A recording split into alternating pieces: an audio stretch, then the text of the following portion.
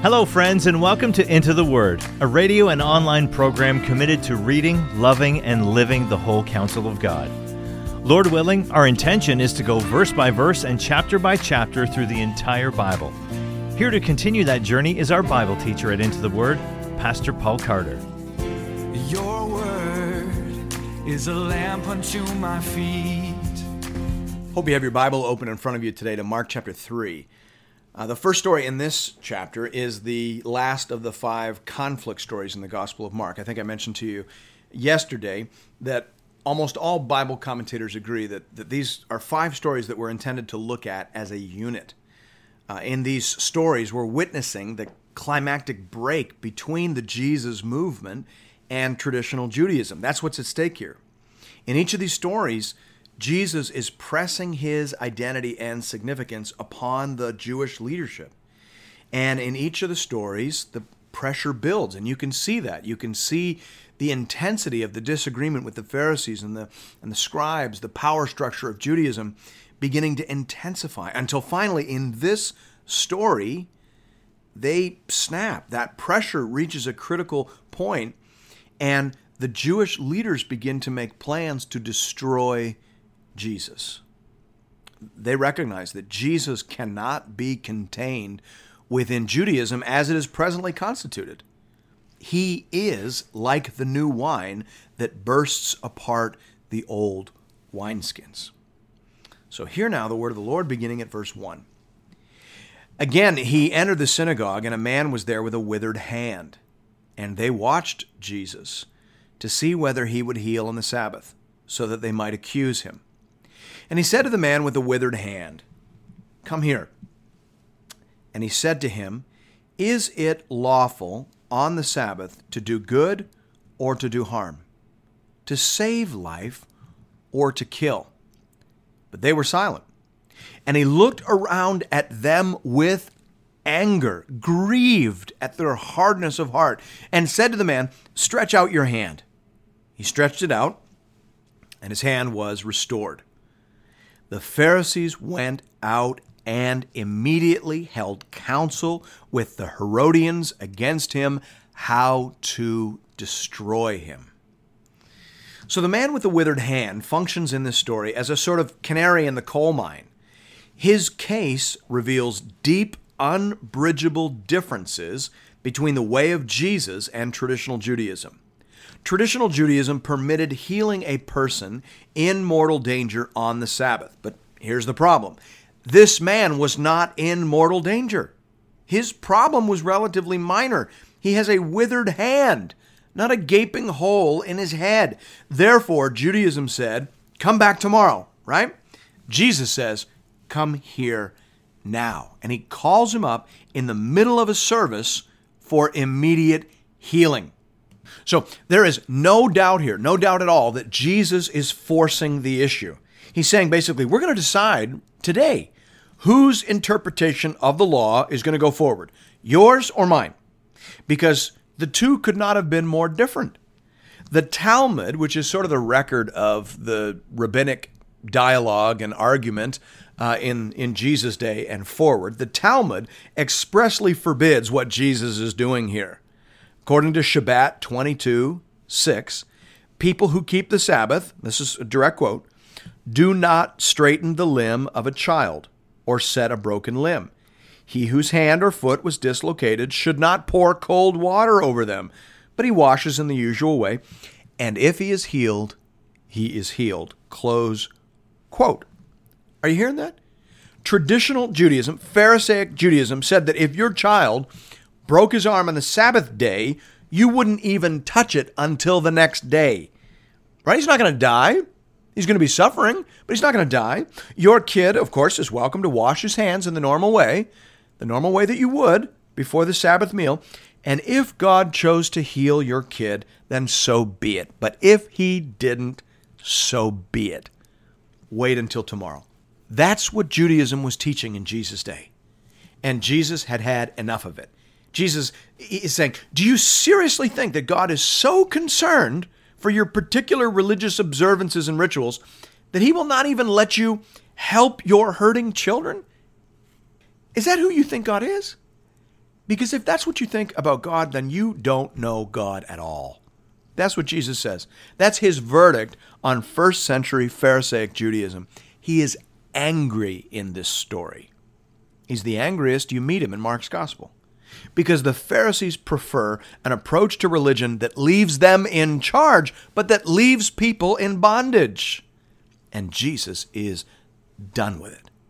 This is the precise moment in Mark's gospel when Judaism cracks under pressure from Jesus, right? So think of the 5 conflict stories as representing the pressure that Jesus is putting on Judaism to recognize his unique authority and claims. Here in this story, we hear the crack. They can't take it. They won't have it. And they immediately begin to make plans to destroy him. That's the significance, theologically and historically, of what we are seeing in this text. Now, in Mark 7-35, Mark begins to show us the 4 groups that exist on the other side of that crack. I'll read the whole section, and then we'll point out these 4 different groups, which are real groups, but I think Mark intends also to be sort of representative of the different ways that people might respond to this pressure, respond to all the claims about his identity and significance that Jesus has been making up until this point. All right, so we'll read from verses 7-35. Verse 7, Jesus withdrew with his disciples to the sea, and a great crowd followed him from Galilee and Judea and Jerusalem and Idumea, from beyond the Jordan, from around Tyre and Sidon. When the great crowd heard all that he was doing, they came to him, and he told his disciples to have a boat ready for him because of the crowd, lest they crush him. For he had healed many, so that all who had diseases pressed around him to touch him. And whenever the unclean spirits saw him, they fell down before him and cried out, "You are the Son of God." And he strictly ordered them not to make him known. And he went up on the mountain and called to him those whom he desired, and they came to him. And he appointed 12, whom he also named apostles, so that they might be with him, and he might send them out to preach, and have authority to cast out demons. He appointed the 12, Simon, to whom he gave the name Peter, James, the son of Zebedee, and John, the brother of James, to whom he gave the name Boanerges, that is, sons of thunder, Andrew and Philip and Bartholomew and Matthew and Thomas, James, the son of Alphaeus, and Thaddeus, Simon the Zealot, and Judas Iscariot, who betrayed him.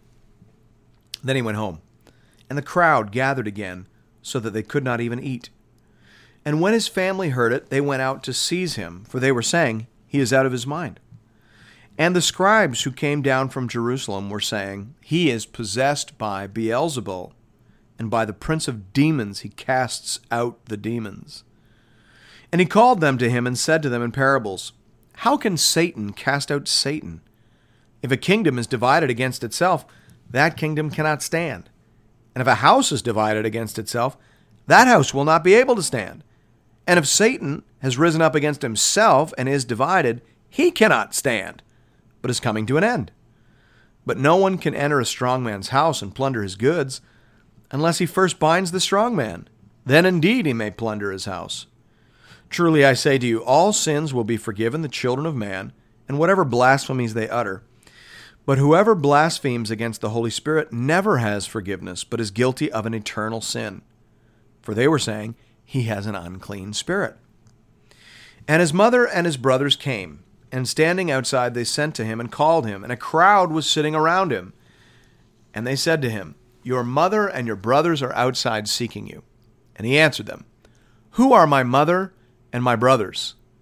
And looking about at those who sat around him, he said, "Here are my mother and my brothers. For whoever does the will of God, he is my brother and sister and mother." Now, in verses 7-12, we see that first group, okay, the great crowd. Mark is telling us that while the Jewish authorities have rejected Jesus, he is still very popular with the masses. But Mark is equally clear that this does not necessarily mean that the masses have come to saving faith. Their interest in Jesus is merely skin deep. These people are not interested in learning from Jesus. They have come for a healing. They view Jesus as a person of power and a wonder worker, and they have come to claim their miracle. Mark actually portrays them as an unruly mob. In verses 9 to 10, he has them jostling Jesus to the point where he has to make an escape plan in case things get out of hand. There is no mention of any teaching in these verses. They didn't come to learn. They came to be healed. They came to receive something from Jesus. And Mark portrays this group as selfish, short-sighted, and dangerously thin. The second group is seen in verses 13 to 21. Here the spotlight is on the apostles. They will be with Jesus and he will send them out. They are the foundation of the new covenant community. Just like there were 12 patriarchs in the Old Testament, so now we've got 12 apostles in the New Testament. God is reconstituting the covenant community with Christ himself as cornerstone. The third group is seen in verses 22 to 30, if you're looking at your Bible there. We might label this group the determined opponents. They accused Jesus of being demonic, not because they believe it, but because they want to discredit Jesus in the eyes of the crowd.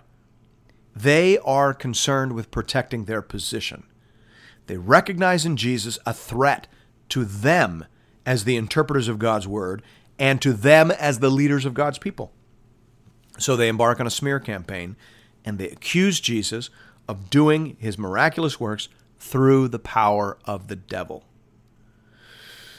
Now, in this section, Jesus says something that we have to unpack. He says, "Truly I say to you, all sins will be forgiven the children of man, and whatever blasphemies they utter. But whoever blasphemes against the Holy Spirit never has forgiveness, but is guilty of an eternal sin." Now, Christians in general, but particularly new Christians, will be very worried by that verse, and they'll wonder whether they have at some point in their lives committed the unforgivable sin. And they're not sure what that is, but they know it sounds really bad, right? And so they need to have some assurance. So let's just take a minute and unpack that. Jesus says this to a group of Jewish leaders who have willfully rejected all of the evidence that Jesus has just provided about his identity and authority. Not because it wasn't compelling, but because of its personal and political implications for them. These people didn't want to believe Jesus was who he said he was, because that would mean that they were no longer who they wanted to be. So they willfully denied the truth. That is the unforgivable sin. And you can't commit the unforgivable sin if you are a Christian. William Lane puts it this way, commenting on these verses. William Lane's a well-known Christian scholar. He says, "In this historical event, blasphemy against the Holy Spirit denotes conscious and deliberate rejection of the saving power and grace of God released through Jesus' word and action." So, if you're a Christian, you have done the opposite of that, right? You have embraced the saving power and grace of God released through Jesus' word and action. So you don't need to worry about that. To be a Christian is to be the opposite of a person who commits the unforgivable sin. Okay? Finally, the last group that Mark shows us, we might call the household of faith. We see them in verses 31 to 35. Jesus' biological family shows up. They've heard people saying that Jesus is out of his mind, right? That doesn't mean they believe it. We don't know what they thought about those reports. We just know they were worried about Jesus. They're worried about their family member. They understood that the political authorities, the religious authorities, they've begun to mobilize against Jesus, and they just want to keep Jesus safe. But Jesus uses the occasion of their arrival to make an absolutely wonderful point. He says, "Who are my mother and my brothers? Who's my family? Is it the people at the door, or is it the people at my feet?" And looking around at those who sat around him, he said, "Here are my mother and my brothers. For whoever does the will of God, he is my brother and sister and mother." Jesus is saying that the kingdom of God is no longer about biology. It isn't about being related to famous Jewish heroes. It is about loving and learning from Jesus. Or, to flip the unforgivable sin on its head, it's about embracing the saving power of God being released through Jesus' word and action. It is about putting Jesus at the center of your circle and embracing Him as the Savior that you need. That is what makes you part of the family of God. That's the group you want to belong to. And this is the word of the Lord. Thanks be to God. And thank you, friends, for listening to another episode of Into the Word. If you would like to support this program, please consider leaving us a rating or a review on iTunes, as it will help other people find and access these materials. If you're looking for more Bible teaching from Pastor Paul, you can find our entire library of content over at the Into the Word website at intotheword.ca, or you can download the Into the Word app at the iTunes Store or on Google Play. If you'd like to contribute to this listener-supported program, just go to the website and click the Give bar in the top right-hand corner. You can also contribute through the Into the Word app. We hope to connect with you again really soon right here for another episode of Into the Word.